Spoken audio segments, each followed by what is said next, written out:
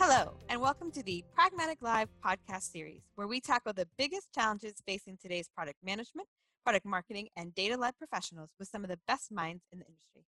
I'm Rebecca Calageris, Vice President of Marketing at Pragmatic Institute, and your host for this episode. We've talked a lot recently about the importance of data in today's competitive landscape, and today we really wanted to take the conversation to the next level and talk with a company that is itself on this journey to becoming more data-driven and learn from their firsthand experience. So to help us do that today, we have Gavi Gililani, Senior Vice President of Financial and Strategic Analytics at Dime Community Bank. Hello, Gavi.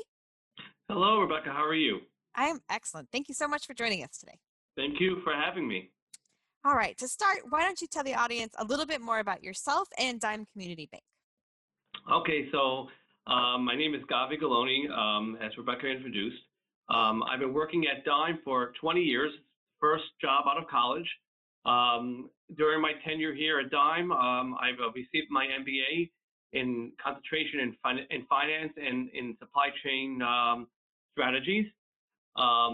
During my time at Dime, my main objective or my main task was to do asset liability management, which morphed into some data analytics required for managing deposits, then went into treasury services, and also morphed into more data analytics. And eventually, I've been really moving out of the financial area of the bank and more into the data aggregation and data analytics of the institution. Great. So what sort of prompted you and the Dime Community Bank to really kind of focus on data? What were they hoping to accomplish? So, I mean, the biggest, I think we've seen throughout the last, 20 years, that data has become such a major part of a company. I mean, it's really, if you think about it, it is the big, probably one of the largest assets. Just look at Amazon, just look at other companies that are out there. They just gather all this data, and they're able to utilize this data by, maybe even, selling it off from their standpoint, but to also understand their customers. And for us, one of the challenges for a bank is there's a lot of information. There's a lot of reporting that needs to get done, and that's and the biggest issues around is that there's no real centralized location for a particular for this data. And in reality, we come to realize in order to really perform our objectives efficiently, we need to gather the data into really a central location so that we can report easily, whether it's for financial reporting, whether it's for looking at our customer base, looking at maybe for fraud, all these other types of tasks. And we want to realize that given our the software that we have or our third parties that we had, we weren't able to do that very, very well. And additionally, some reporting was done through different departments where they categorize things a little differently than another department, which meant that the reporting was not necessarily common in terms of the nothing really proved out. So that's another aspect of this particular why Dime went through this route. So it's about how do you improve the business, understand the customers better, and engage with them. Yeah, definitely that. And also from a financial reporting, you want reports to not be generated. You want your accounting department to not be creating reports. You don't want your marketing people to create reports. You want actually the reports to be there for them to view, to make decisions. They're in the process of making decisions, not creating reports, and not even, it should be almost like they should be able to pull the report at any time they want. So right now every listener is nodding so hard because that is our dream, right? That instead of spending all this time trying to make the reports, I just get it, and then I can spend the time analyzing it and making changes based on it. That is the dream. That's the dream. So you talked a little bit already but talk to me about the challenges that you've really come across on this journey. So one of the biggest challenges is really getting access to the data. A lot of banks, the biggest challenge probably is Some of the technology partners that they are with, there are issues of always of actually getting access to the data. Sometimes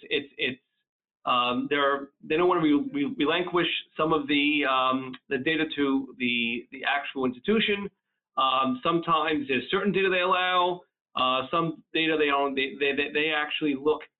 They try to hold on how long you hold on to the data or what type of data there is. That is probably one of the biggest challenges that we have from that. So that's really from a technological standpoint. Some of the partners are not as willing to always make it easy for their clients to get access to all the data they need. Okay. And additionally to that, sometimes if the data is available, there's not a lot of documentation on the back end of the database, for example, and also with integrating with your core provider can be also somewhat of an issue or challenge. Yep. And even if, like you said, you get access and there's no documentation to help you figure it out, that can be, and I know that you feel that very acutely in the financial and the banking space, but I think that's probably something we're all used to now. Sometimes it's our partners internally where we don't have permissions to access the data, not just external vendors where we'd love to get it. But I think that's a big challenge. So what are some of the ways that you've come across or worked around this challenge? So, I mean, we've hired, when I was tasked to really take over the data initiative, we did hire a data scientist and a couple of data analysts. And one of the things we've done is we looked at, okay, let's look at the data that we have. Let's see how we can understand the data. So the team is very well versed in SQL, some in Python, for example. And they also have a good business knowledge of, about banking. And so in reality, what we've done is that the team has actually looked into the data sets that we are provided to understand them. And we have been able to almost build our own data dictionary, to a large extent, to get a better understanding of the data. So that's the first thing that we've done.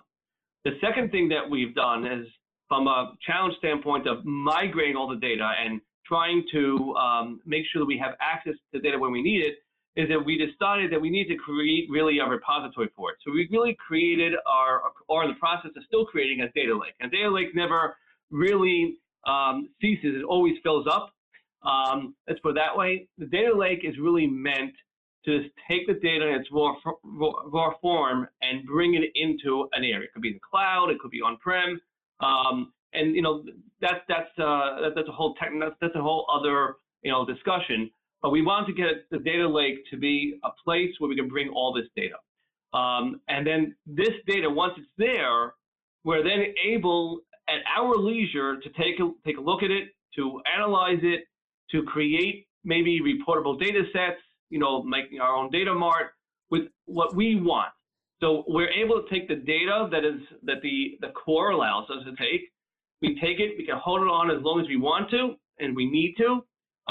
And then we were able to create the data sets we need for reporting and to also support the business lines for opportunities.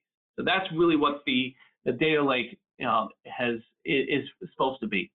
In addition to that, as we said, once we build a data lake, you really need to build like a data mart, data warehouse that actually has the reportable data sets that has been cleaned, that's been normalized, that really, if you really want any particular department, wants to make a change to report, wants to build their own report, which really everything has been normalized from database standards, all natural keys, everything is created there where they can produce with reporting tools such as Tableau, maybe SSRS, and being able to create maybe a quick report that would really be equal to anything you get from all the departments, because they're always using the same data sets throughout the entire organization.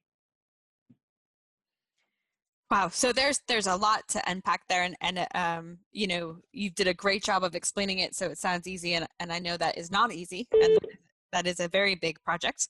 So let's talk through a couple different things. One, you made a point of saying that your data scientists and your data analysts not only had technical skills required, but that they understood the business sides of it. Did they come with banking information? How important was that to you? Did you guys train them up on that, or how did that work? Right. So one of the data scientists had some worked in finance for about a year or so, and also has an economics degree. So understood the financial world. So did understand the various needs of finance. So it's not banking per se, but definitely understood definitely the framework of a banking framework.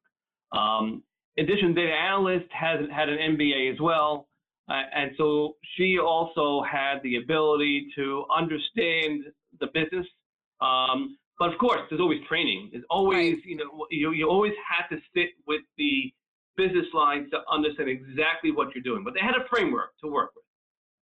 Well, I would imagine that's a big advantage to turn that, understanding the framework of it, understanding what information might be valuable. I could see that would be very useful. But Rebecca, I agree with you 100%. One of the things we have done, but when you look at you're building a team, you also have to look at budgets and see what you have available. Yes. A lot of the data analytic schools, for example, they may be working more on the marketing side or more just on esoteric type of projects, machine learning projects, for example, that really in reality, they may not have the financial experience, but you need to have at least one or two people on your team that have that framework so they can, at least train and work with the other individuals. One of the things that I had working in the bank for 20 years, I've been really involved with almost the entire department. I mean, our bank started at $4 billion when I was there, $3 billion of assets. We're now over $6 billion, and I've been here through, seeing the bank evolve over time, know a lot about the finance, the economics of the bank that can actually, and the data, to be able to really make a decision. So I'm also very much involved. If you had someone just came in and actually would not have any banking experience to do this, it would be very tough unless there needs to be someone on the team who definitely has that experience, must have that experience.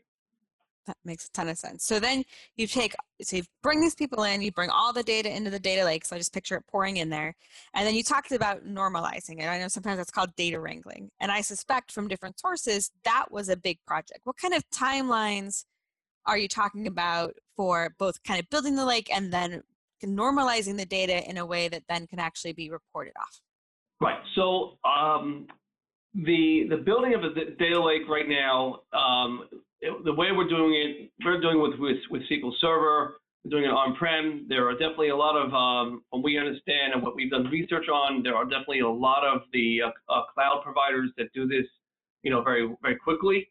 But from a standpoint of, how we're doing it and doing it on-prem using SQL Server, it's really probably about to build the architecture first and making sure we're able to download all this data from Fiserv, from our core provider to to on-prem. You have to make sure that all the links work, everything works properly, because there could be a situation where, for example, the core may shut off if you're hitting the database too much, or in a situation where you have a program that actually runs to download data, and one of it fails. You have to make sure that the data doesn't get corrupted or doesn't affect the tables that you have already built in the data lake.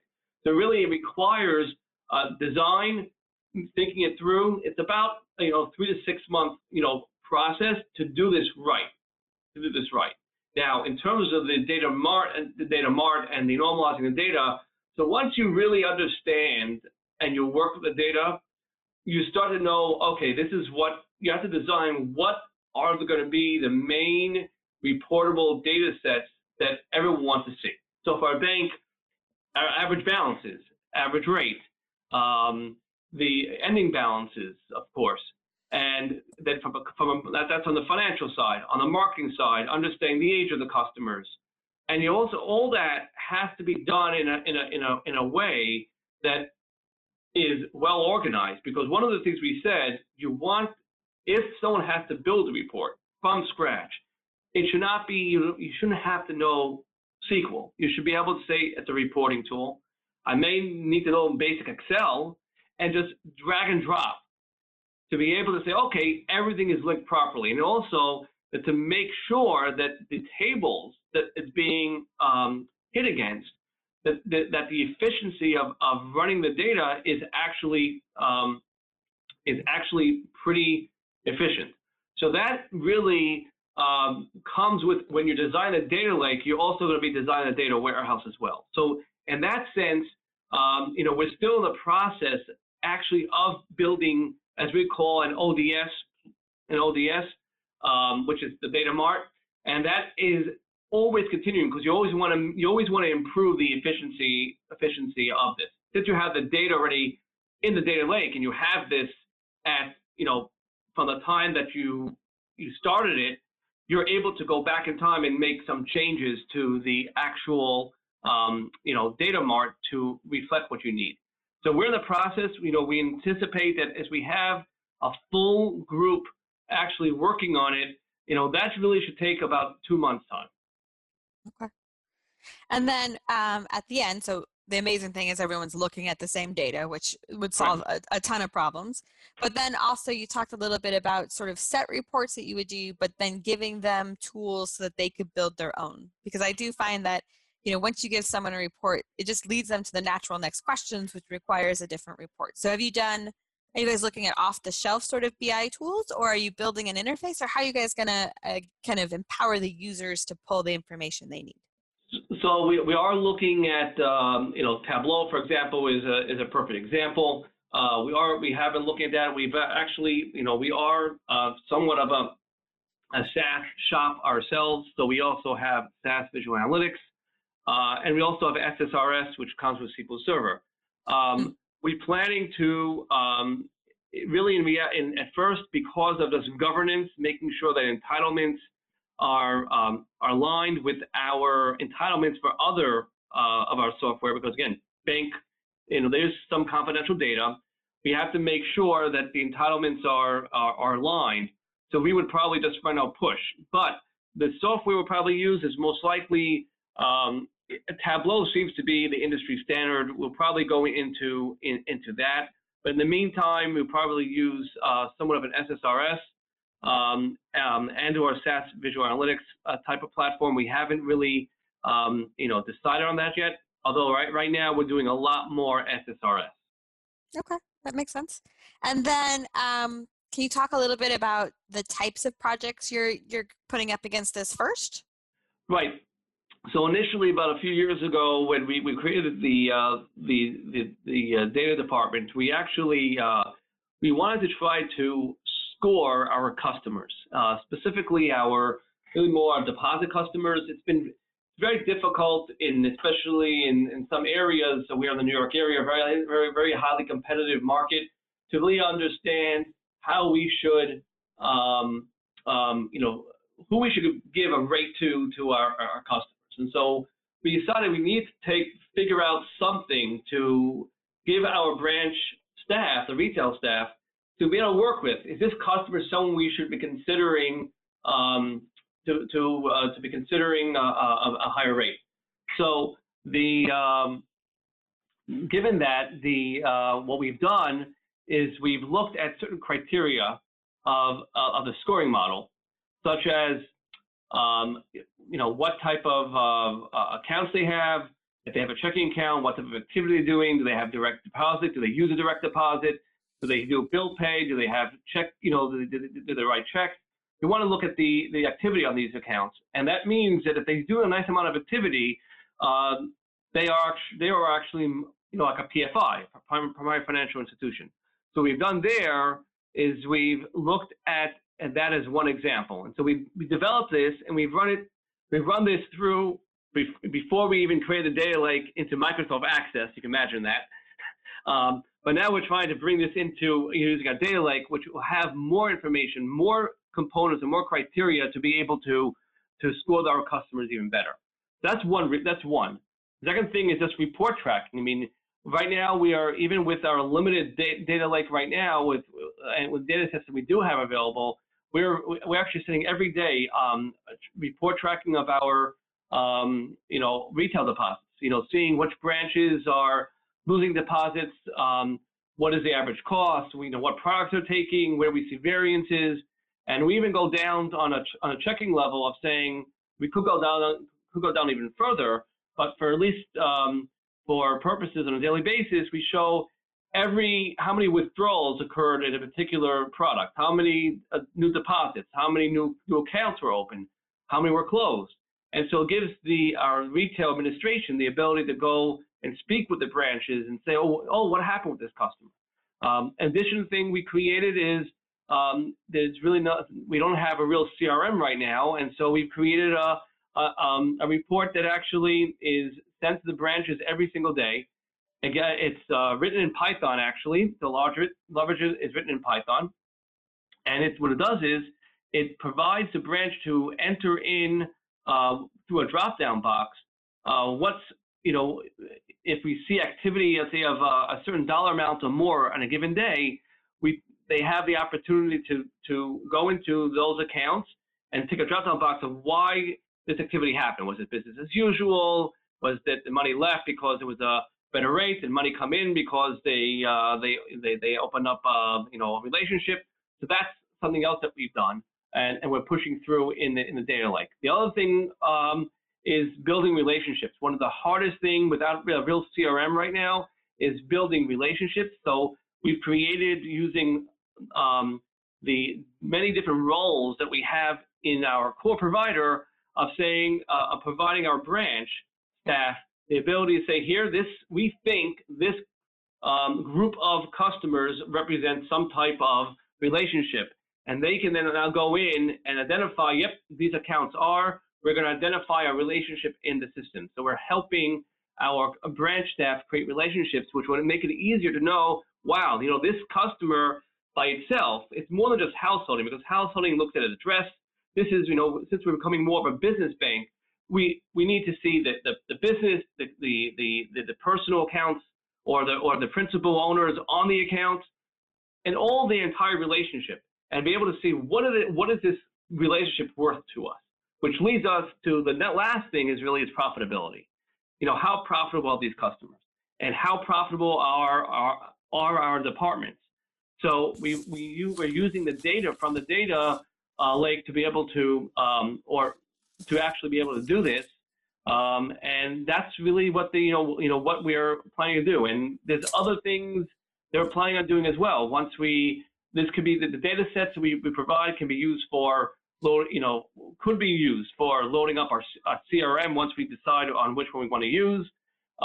For other types of third-party software, like our loan origination systems, that's what we are planning to do. So there's a lot of other projects that this can be used for, and that's really why the advantage of having everything centralized is definitely an advantage. Absolutely. What are the initial responses from some of your partners in the business to what they've been able to do even at this early stage? Oh, I think they've been before this, they've been, our business lines have been, very, very, very happy with some of the information. Just today, we went through some reports showing the people didn't necessarily realize that some of those reports even existed, because we sent it out to a group of people. But once we explained this, oh wow, we have this, that's great. We were able to see what's happening to our branch on a daily basis. We understand what accounts are driving, what accounts are not driving, and so they love it. And in addition to that, we are looking at a CRM, and we have my team in IT working together of figuring out how we would actually build this CRM. So the IT and believe me, our retail division so badly wants a CRM that they're ecstatic at what we're able to do. In addition to that, definitely, our CEO is very happy with the fact we're able to build profitability reports for the different departments, and that has been, definitely very, very much well received. That's awesome. And I think you brought up something there that sometimes during these larger data projects or technology projects we forget, and that is to show the business side some of the successes along the way, right? I mean, it's not the full end tableau, but when you can show them those kind of reports, you just build excitement and their investment in making sure you have the resources you need. That's correct. Awesome. All right, so this has been great, and I love hearing someone who's actively going through this. If you could go back in time to when you started this journey, and tell yourself, one or two things that maybe you wished you knew up front that you're like, oh, yeah, what would those be? Well, I think from the beginning, one of the things I think you do really need, first of all, you need to have,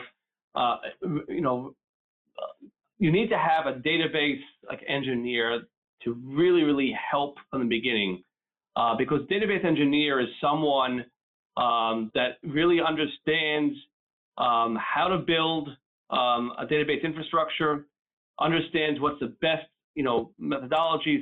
Especially now with, a newer deposit engine. I mean, the database engineer would actually be someone who knows the cloud environment very well.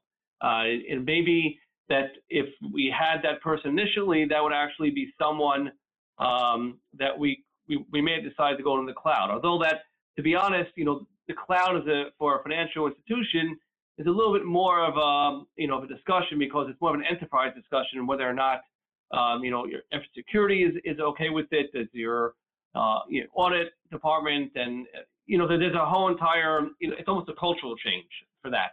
So but still, that person there, and then once you have that person can provide the framework, and then everyone else just builds, because once if you're a data analyst, and you usually know SQL already, you have, and if you're definitely a senior data analyst or some data science, you definitely know, the Python and other languages to assist of building these, these data sets. So that would be one thing that for sure. And I guess the other thing that, would have been very helpful is it's always having more people, in the project. Budget is a thing, to really, to me, when you start a project, you need to have the full buy-in from the company, where you are able to maybe have a little bit of extra fat. I always use the baby as an example. You want the baby to have that baby fat in the beginning, and eventually they grow out of it. So the fact is, sometimes I think when you're doing these projects, there are situations where to have a little bit of fat is very helpful, because you should grow out of it. You don't want to have the wrong fat, but you want to have the good fat. And I think the last thing is, another approach we could have taken is getting more of a third party to assist us, and to help us further. I think that's very important, to looking at vendors and using a combination of maybe individual contractors and maybe even a third party to assist. I think a nice mix would actually, would have been helpful. Well, I think, and a lot of that, it makes sense. For anytime you have a big project and you're trying to prove it out, you end up starting a little lean, both maybe internally and externally. And I think your point there is if you can, even if it seems a little more than you need, you can make so much progress, and you got some different point of views that it can be worth the investment, even if it feels early to the organization. That's correct. Awesome. So I know you're in the middle of this journey. Do you have an exciting next step that you see? Is it really focusing on building out more of those reports like we talked about in the interfaces? Or are there other pieces? So I think it's the next step is looking at a CRM and seeing how we can help really excite our business lines about that. And then I think really once you have the data lake, you really need to look at enterprise data management. I think that's a very important part of the journey. And I think that although that, again, the difference is that I'm not part of the, the IT side. I mean, I'm not a hardware or more of a technical individual, more of on the data analytics side. So really you have to work now with the technology department to see how we can improve our communication between Dime and our third party through like APIs and other types of integrations that would actually really help our departments become more efficient. You want to be able to figure out ways of how to load information into our core more efficiently. And APIs would be a great thing if you're able to have great APIs from our loan origination systems and other areas. Maybe even when our business bankers or bankers are meeting clients, you need to have the ability for them to maybe using for example, an iPad or something, a tablet, to be able to enter information in. It goes directly into a database, and then through that database, the API takes it and puts it into our core. So I think that's really what we want to do next, to see how we can help with that.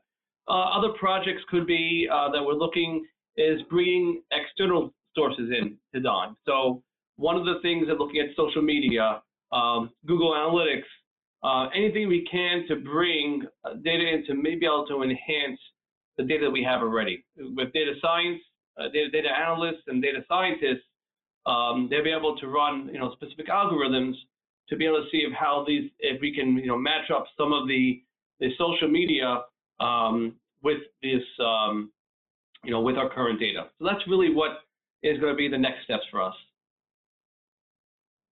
Great. Agavi, this has been really interesting. And I hope you come back, further down on your journey too, and keep us updated in how it's going. I think this provides a really good point of view of how this is working today and how you guys are using this to kind of improve the customer journey, understand your business more, and then all the different pieces that come into this. I mean, like I said earlier, but you do a really good job of defining what has to happen in a way that almost makes it seem easy, and yet I know it's not, and I know you've made a ton of progress in this area. Yes, I think we have, and we're looking to make more progress. As we said, this is a journey, and it never really ends, because there's always more data to obtain. Yes, unlimited data. All right, Gavi, thank you so much for coming on today. Thank you. All right, that does it for today's episode. Thanks everyone for listening, and don't forget to join us next week when we tackle another great topic designed to help you elevate your product, your company, and your career.